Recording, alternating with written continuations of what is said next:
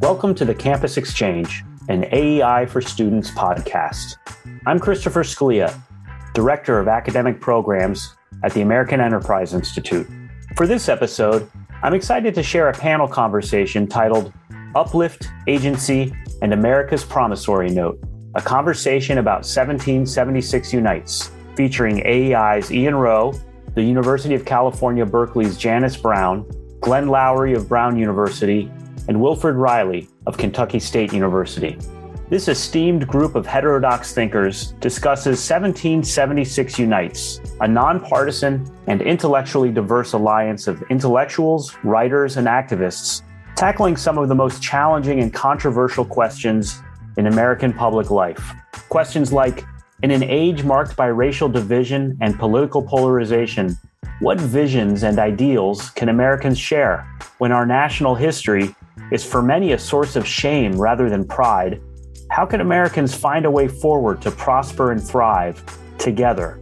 And when many thinkers and activists emphasize historical grievance and victimization, who can offer a more positive perspective without ignoring the injustices of the past?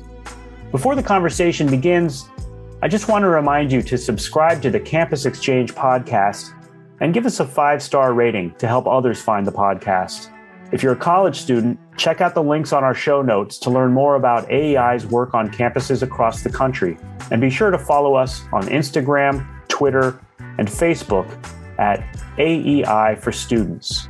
And now to the conversation, moderated by Ian Rowe, a senior fellow at the American Enterprise Institute focusing on education, upward mobility, family formation, and adoption. He's also the author of the forthcoming book, Agency, to be published next year by Templeton Press.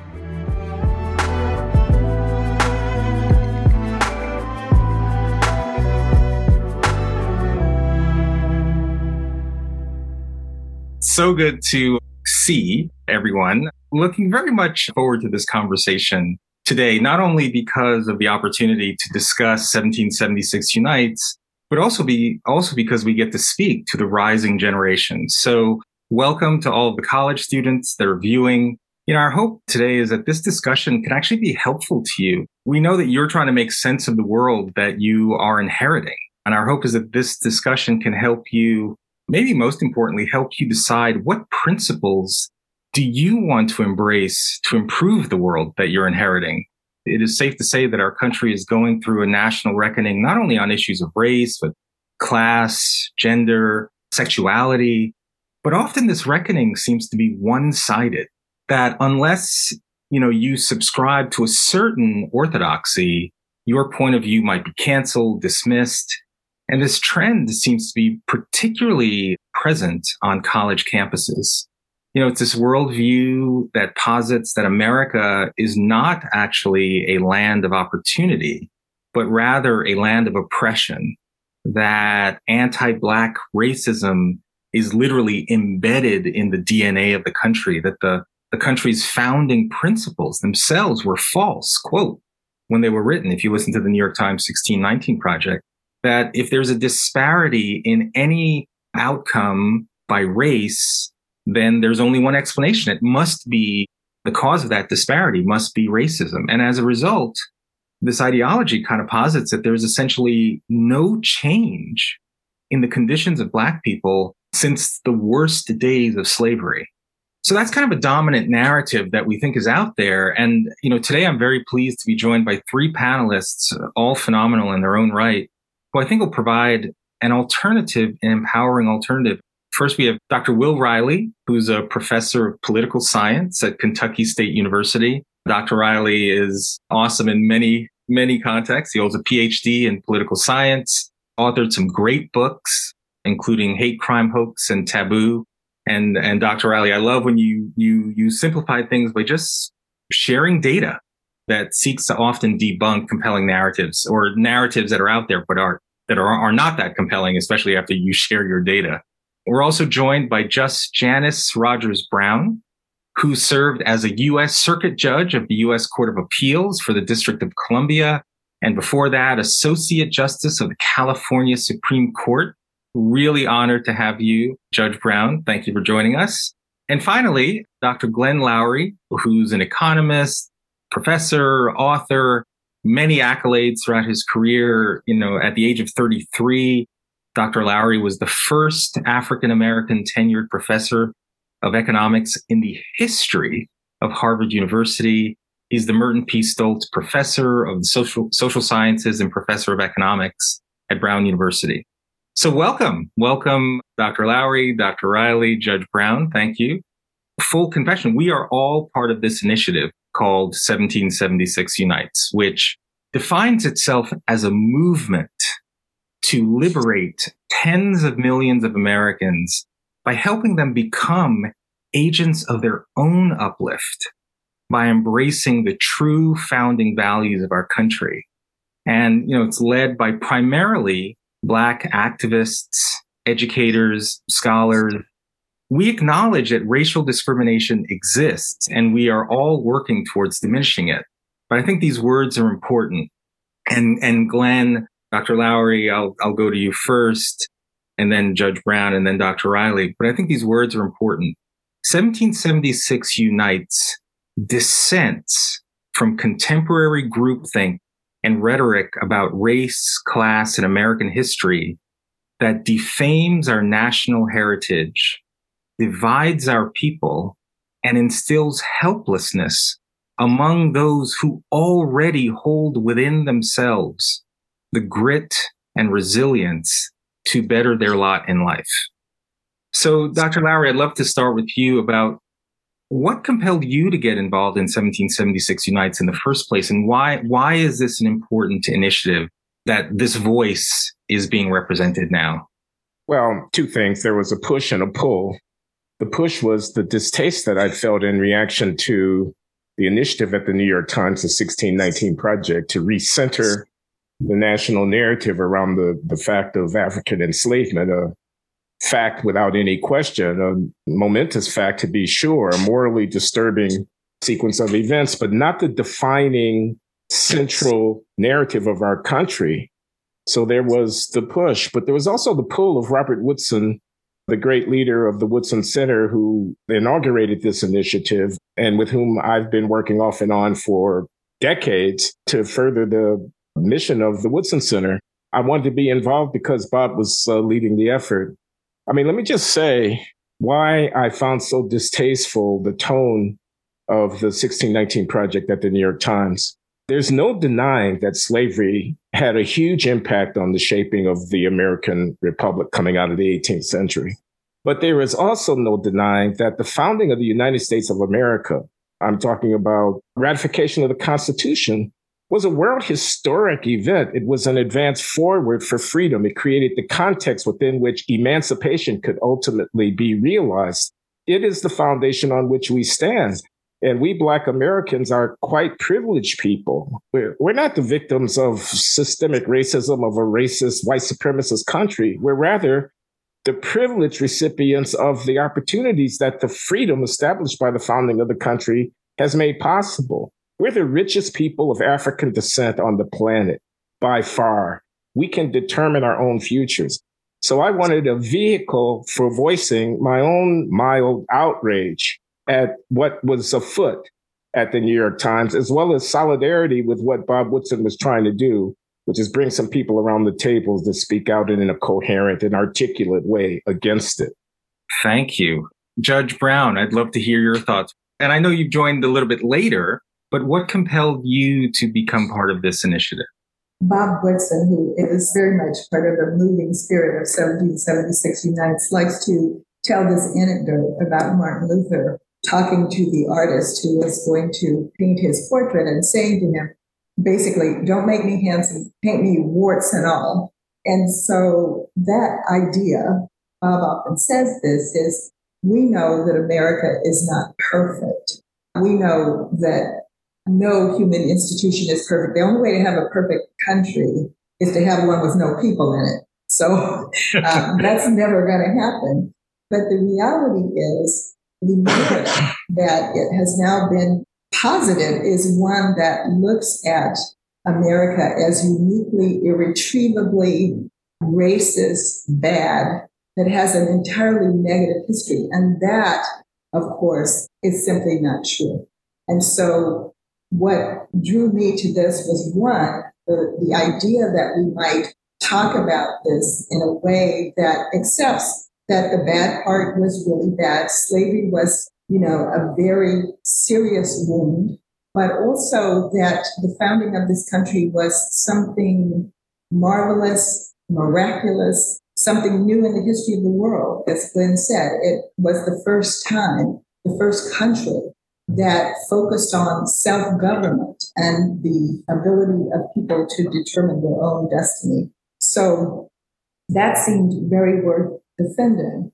I also found myself appalled and very distressed to see the kinds of things that were happening in the country, the erasure of our history, being told that all of these things that have happened that are part of who we are and what we've experienced should be made to disappear because some people had decided that that was not a history that they could embrace. So all of those things made me think that it was important for us to try to balance the new narrative in a way that speaks to the truth. There's a wonderful biography by Jason Riley of Tom Sowell, and he starts out by saying, what Dr. Sowell says is if you want to help people, you tell them the truth. And I very much subscribe to that idea. All right. Dr. Riley, would love to hear your thoughts. And also, being a college professor, so you're interacting with kids all the time who may not be hearing this kind of dialogue or point of view. What compelled you to join 1776 Unites? And why is it particularly important for young people to know that even something like this exists?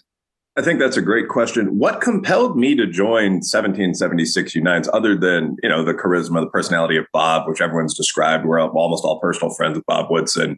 But the primary motivator for me was the idea that the other major ideology that's sort of contending here is simply wrong in a way that's empirically provable and that's harmful to Black kids. So if you listen to, for example, the 1619 school of history, I guess you could call it political science to some extent, it's almost invariably just doomsaying. So the idea is that American history has been an endless pattern of oppression, with us as African Americans doing nothing effective to respond to it. And that this is, if anything, getting worse today. It's more hidden. It's more subtle. There's a book out right now that's in the top 1,000 or so on Amazon called Legalized Genocide, or Open Season, the legalized genocide of colored people, by a prominent attorney. And many, many people believe this is going on, that living in America as an upper middle class Black person in 2021 is a sort of unending nightmare. And I think that this narrative is ridiculous, for want of a better word. Even in the past, there was strong, proud Black resilience against real oppression. If you look at the free Black regiments that fought in the Civil War, some of the things that happened under Reconstruction, the civil rights movement itself, who spearheaded that. But today, the claim that the United States is a terrible place in which to exist or which to be a person of color is simply not true. I think that one of the great hidden stories in society today is that minorities are actually doing fairly well. The African American personal income, obviously strengthening households is a priority for us and for all other groups in this country, but is around 80% of that for whites before you adjust for things like age and region. Asian Americans, who also have a long history of oppression here, out-earn whites, outperform both whites and Blacks on most educational metrics. And I think both you and I will get back to that during this conversation. But going on with this, if you look at the top 10 income earning groups in the USA, virtually none of them are Caucasian. Indian Americans are currently in the number one spot. Filipino Americans, Taiwanese Americans. There's generally a very heavily Black group on that list, South Africans or Nigerians. And what you find if you unpack why people are successful, why this multicolored band of countrymen is doing so well, is that 3 or 4 things: how you perform on aptitude tests, is there a father in the home, where you choose to live, are you moving to seek work? That's what predicts what you're earning and how you're doing in life. So I don't think any fair-minded person, I mean, the judge said eloquently, obviously slavery was a great wound, a deep cut in this country. I don't think anyone would deny that, for example, more Black people, or even quote unquote POC, a term I dislike, but are poor today because of past history or past oppression. No one denies that.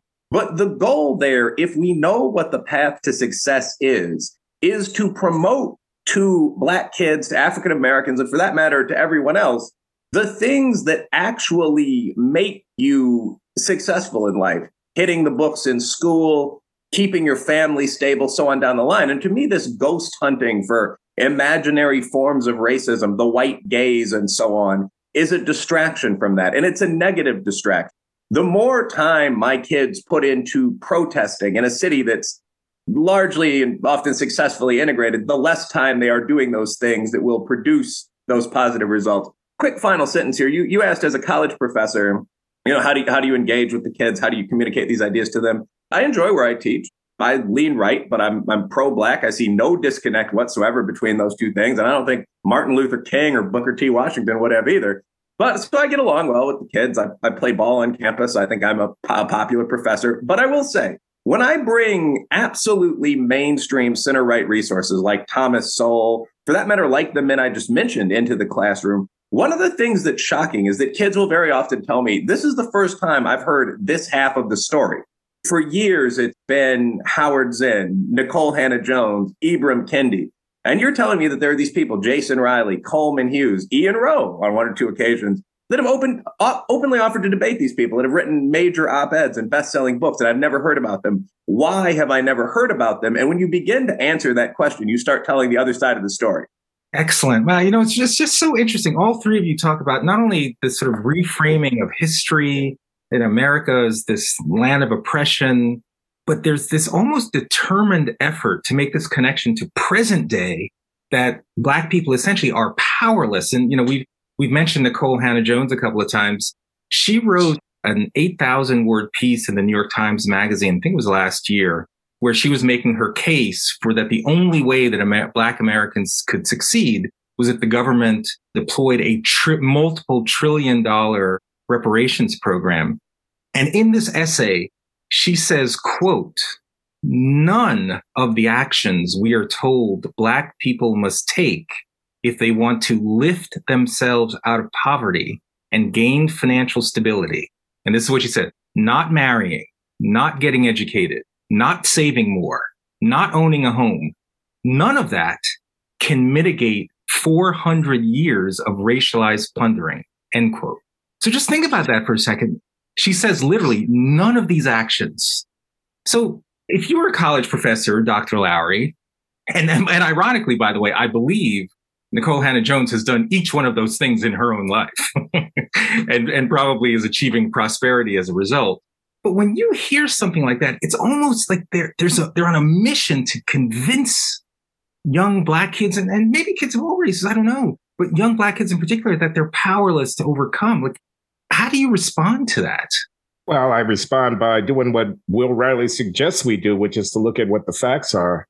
I mean, I know where that comes from. It comes from people like William Darity, the economist at Duke, who touts the racial wealth gap and who has papers out there saying that the racial wealth gap, this is the disparity at the median between the net worth of Black and white households, won't be affected if you control for, and then there's a long list of things, household composition, work history, and financial literacy, et cetera, et cetera.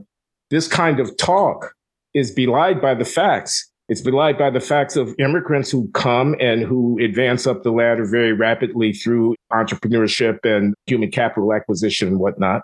It's belied by the success sequence that you're always talking about, Ian, where you observe that if people complete school, get a job, marry, and then have kids, they're almost zero probability that they're going to be poor if they do those things in that order.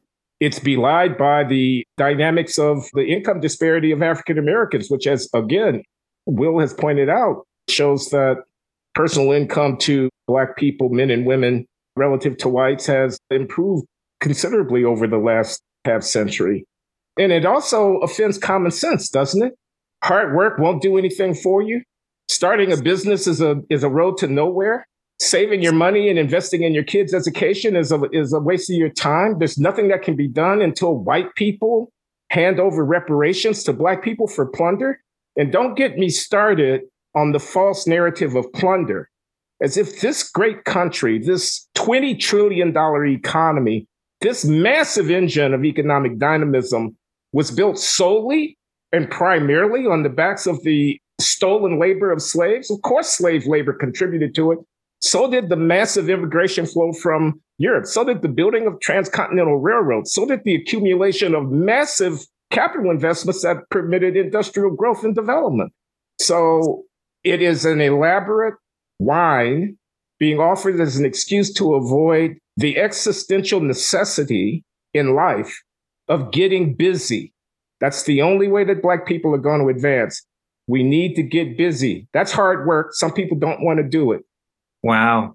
Well, Judge Brown, I mean, it's so fascinating because, again, what is it like someone like Nicole Hannah-Jones or other successful Black people who represent this kind of ideology? It seems like they're actually working hard in their own lives, right? It seems like they're actually embracing the ideals of strong families, free enterprise, hard work, education, and yet somehow they do not want to preach what they are practicing in their own lives.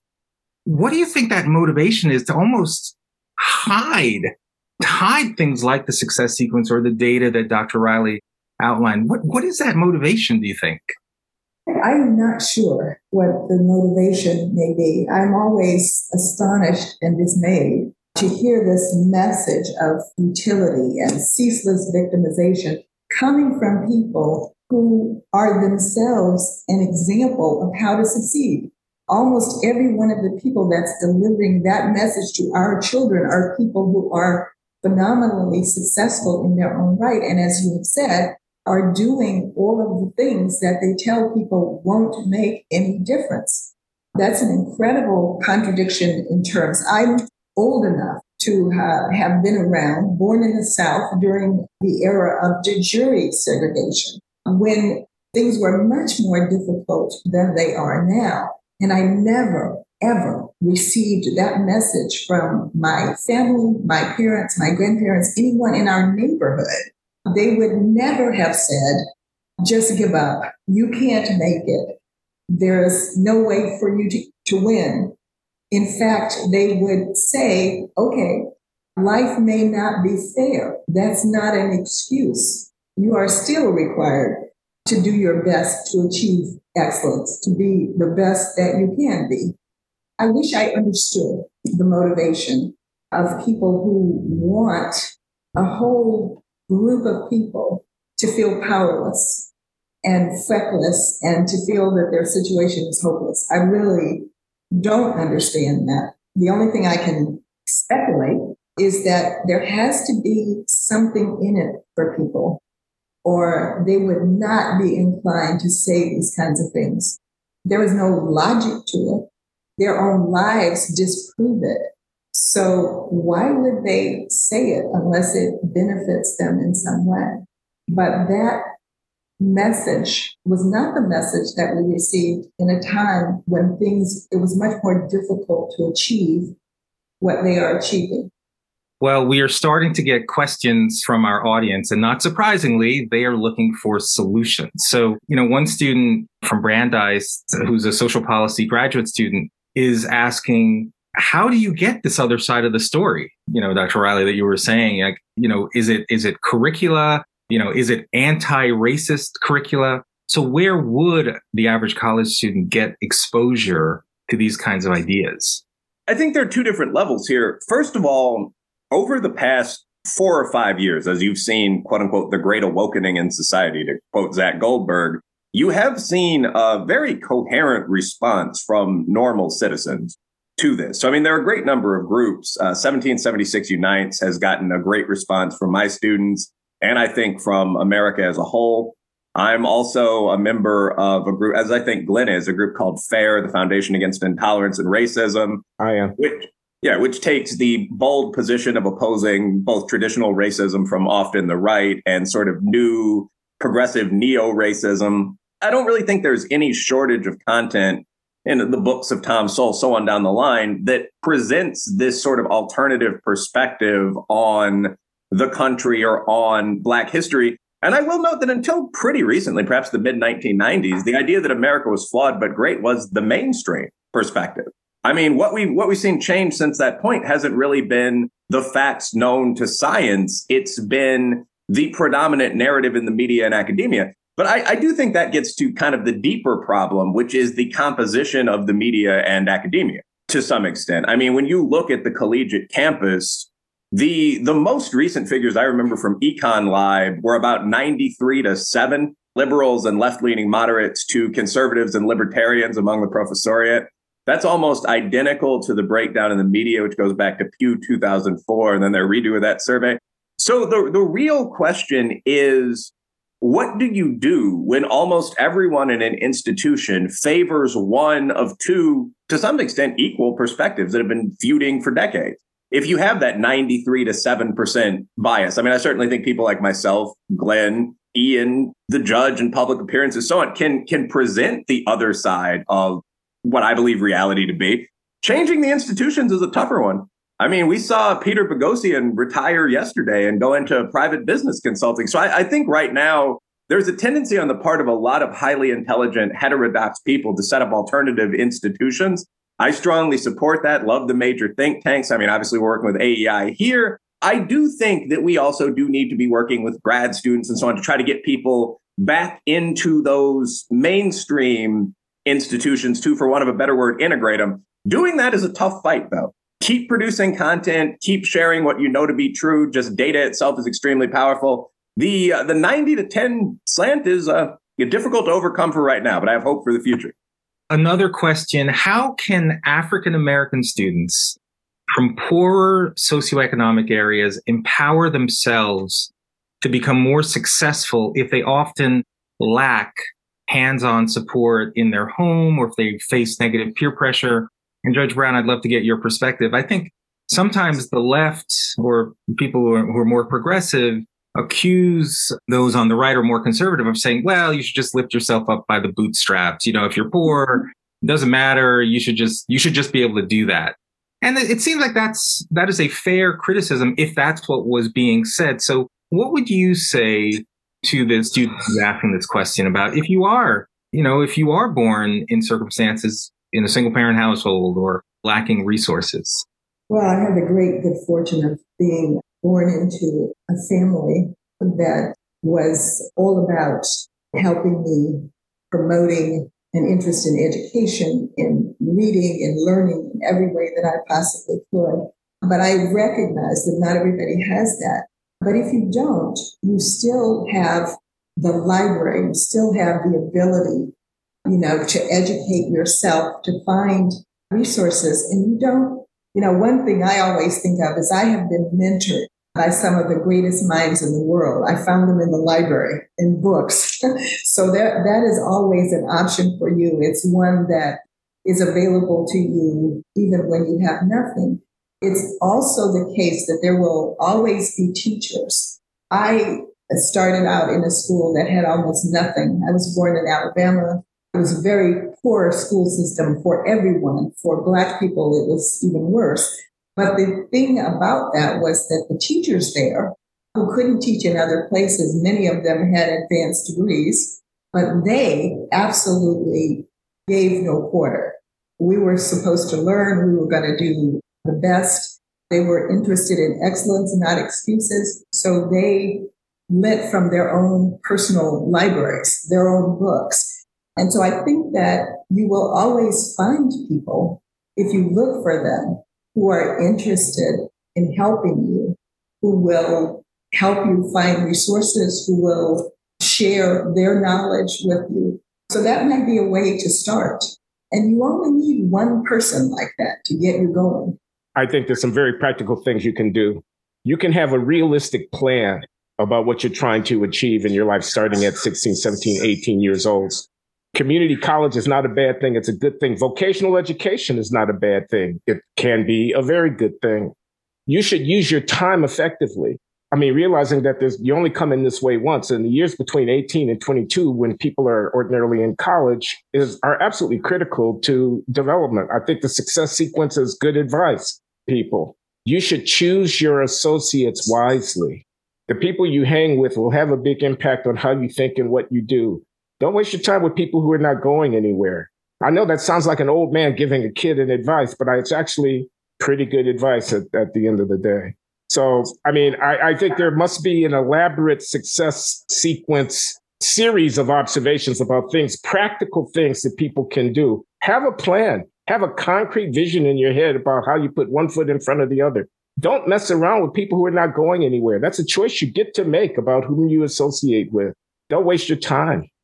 Before I give folks a definition of the success sequence, if they're not familiar with it, one thing we don't often talk about, Glenn, is faith. Where would you put faith in that litany of recommendations that you just made? Well, this is personal, right? It's religious, and not everybody is going to subscribe to any particular thing that you say here. It can be a very powerful anchor and centering in a person's life. Not only the institutional resources and support that you get from affiliating with a congregation, a church community, or whatever, but from the internal resources that one gets of discipline and self-command and self-understanding, of modesty and humility and perseverance and an ability to stay hopeful despite the vicissitudes that will visit us. So, I mean, I don't want to tell anybody what to believe. I can only give the testimony that I was saved by my encounter with Jesus Christ. Wow. For those who are not familiar with this terminology called the success sequence, it's essentially a label assigned to a series of decisions that are typically made in your younger part of your life, 24 and below, that if you finish your education, even just a high school degree, then a full-time job of any kind, just so you learn the dignity and discipline of work. And then if you have children, marriage first. That series of decisions amongst millennials, 97% of the people who followed that series of decisions in that order have avoided poverty. And something like 70+% are in the middle class or above. And so it's pretty overwhelming. And then amongst the Black community, it's about 91% who follow those same series of decisions. In fact, a few years ago, there was a study done about Black men. The narrative about Black men were an endangered species. But, to Dr. Riley's point, some of that data is, that narrative is overblown. But there was a study done about Black men making it in America. And the data showed that for those Black men who were following the success sequence, and in addition, there were a couple other elements. One was having a faith commitment. Two was sometimes military involvement. But this idea of a sense of personal agency, meaning that they felt they had some control over their own destiny. Those factors played significantly into the life prospects of these Black men. And I think these are the kinds of data stories, Dr. Riley, that I think all of us are desperately trying to get out there to college students and beyond. So anti-racist curriculum sounds good. That should be the answer, right? Who could be against anti-racist curriculum? So we've gotten a couple questions from saying, isn't that the answer? And so, Will, I know you've talked about anti-racist. So anti-racist on its label sounds good, but what is anti-racist curricula in practice based on your experience? Yeah, I mean, that's a generally neo-racist curriculum would be my answer. Anti-racism in the Ibram Kendi sense is something that's very important actually for people on kind of our side of this debate, heterodox, center-right, 1776, whatever you want to call it, to understand. So the definition of racist in the writings of Dr. Kendi or Robin DiAngelo or Bell Hooks is essentially any system that produces any disparity in outcomes that's statistically significant among racial groups is racist, because the only two possible explanations for that would be one, genetic inferiority, which no one on either side wants to claim, or two, some kind of hidden, subtle bias deep within the SAT or the system of policing or whatever. The reality, of course, is that's nonsense. We've talked about some of the intervening things here, age, marriage, region, crime rates are generally higher in the South, so on. But that is the point. That's the argument, that any system that doesn't produce perfect equality is racist. So anti-racist curricula tend to be based around three ideas. The first is the Richard Delgado idea that, quote unquote, racism is everyday. The USA is an institutionally unfixably racist nation. Two, the evidence of this unfixable racism is these disparities. There are very few tests where everyone finishes equally.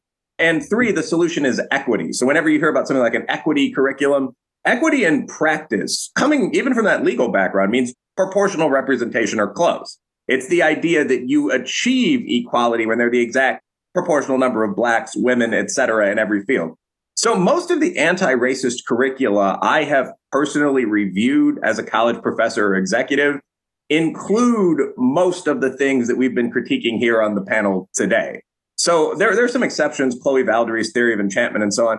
But I would prefer to go back to fact-based curricula, non-racist curricula to some extent. I think anti-racism means a certain thing in modern political life. Yep. Well, amazingly, we are almost near the end of our session. Unbelievably, I want to make sure I leave a minute for each one of you to just give a parting statement. And I think I'd love for you to just focus on, what should be the message to our college students today in terms of, again, making sense of this world that they want to inherit and how they, as young Americans or kids from around the world, they should improve things. What is it about the founding principles of the United States of America that they should hold on to that are worthy of defense, as you said, Judge Brown, that are worthy of investing, that are worthy in defending, and that are worthy of adopting in their own personal lives? What would you say, and Judge Brown, I'll start with you if you can. There are a lot of kids who are inherently optimistic, but are hearing a narrative that is very pessimistic and aren't sure what tools they have at their own avail. What would you say that they still have the power to achieve? Well, I would still say what I was taught, which is that you can do anything you want to do if you are willing to work hard enough to achieve it. That is part of what's wonderful about America. I know this is considered a microaggression now, but this really is a land of opportunity. You really can control your destiny. You really can achieve the things that you want to achieve. I think America brought something amazing into the world. It's the first regime that is really focused on self-government. It's based on an idea. All men are created equal in the sense that no one is born to rule. No one is born to be a slave. The only just government is a government that operates with your consent so that you are controlling what happens to you. At least that's the idea. And these principles, freedom of conscience, freedom of speech, protection of property, that people are entitled to the protection of what they have earned and what they own. Those are principles that I think deserve allegiance and devotion and not derision. And so I hope that what students take with them is to have the courage to explore that, not to let somebody else tell you what your country is about or what the Declaration means, but to read those things for yourself, to study what the founders were talking about, why that's what leads to freedom, and make your own decision. Don't have this fed to you, and always pursue the truth and have courage. Have courage. Wow. Well, Dr. Lowry, final parting thought? I have a dream that one day my children and all of our children will live in a country where they're going to be judged by the content of their character and not the color of their skin. Somebody said that we are not our race. It's only one feature of our humanity. It's not the most important thing about us. In fact, it's not a very important thing. We're one people here in the United States of America. We are one people, Americans. Barack Obama said it. I only wish that while president, he had practiced more of what he preached in that respect. We're one people here. Our problems will not be resolved at the United Nations. There is no cosmic court of justice.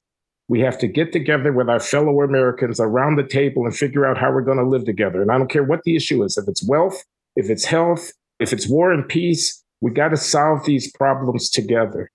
All right, Dr. Riley. Yeah, well, it's kind of hard to follow the opening lines of Lynn's final piece there. But basically, if I were giving one piece of advice to those listening, especially to younger people, it's just remember that for all of these debates in the background about things like racism, what role past history plays on your life, does that affect where you live? What role minor contemporary prejudice plays in your life? Anything else perhaps from the fringe wing of the right? 90% of what you do in your life is going to be up to you. I mean, you just read the items off of the success sequence, and they are incredibly simple. Complete your high school education. Go on and take a job, any job, and apply for better jobs while you work that. Wait until you are married, or as a not particularly religious man, I will note, past age 25, to have children, and so on down the line. These are the things that determine, to a large extent, whether you're going to have a poor or a working class life on the one hand, or a happy upper middle class life on the other hand. So as you listen to these debates from figures including ourselves, and as you develop your opinions about the level of prejudice in the country and so on, don't forget that the main thing that predicts who you're going to be in life is what you do for yourself every day. And most of that is not incredibly difficult. That is the key piece of advice I would give to a young man or a young woman, any human being. Outstanding. Well, let me just close by saying, de Tocqueville, when he did his observation of America, he wrote, quote, "The greatness of America lies not in being more enlightened than any other nation, but rather in her ability to repair her faults," end quote. I always find that just an incredibly compelling statement, because it just suggests that within our founding documents, within our founding principles, within the Constitution, the Declaration of Independence, all the amendments, is that the tools of self-betterment, the tools of self-renewal that exist within those founding principles and documents also exists within each one of us. And I think that's what you're talking about, Dr. Riley, that you have power. When people are telling you that you are powerless, you have to reject that ideology. And I think you're hearing from some pretty amazing people that you have the ability to determine your own destiny. And that is, part of the inspiration. That doesn't mean pull yourself up by the bootstraps. There are lots of institutions that can help you get there, but you can make what you want out of this precious life that you have. Thanks for listening. If you enjoyed this episode of the Campus Exchange, please give us a 5-star rating and subscribe to the podcast. If you want to learn more about AEI's work on college campuses, visit aei.org or click on the link in the show notes. Finally, to learn more about upcoming events for students, follow us on Instagram, Twitter, and Facebook at AEI for Students. We'll see you next time.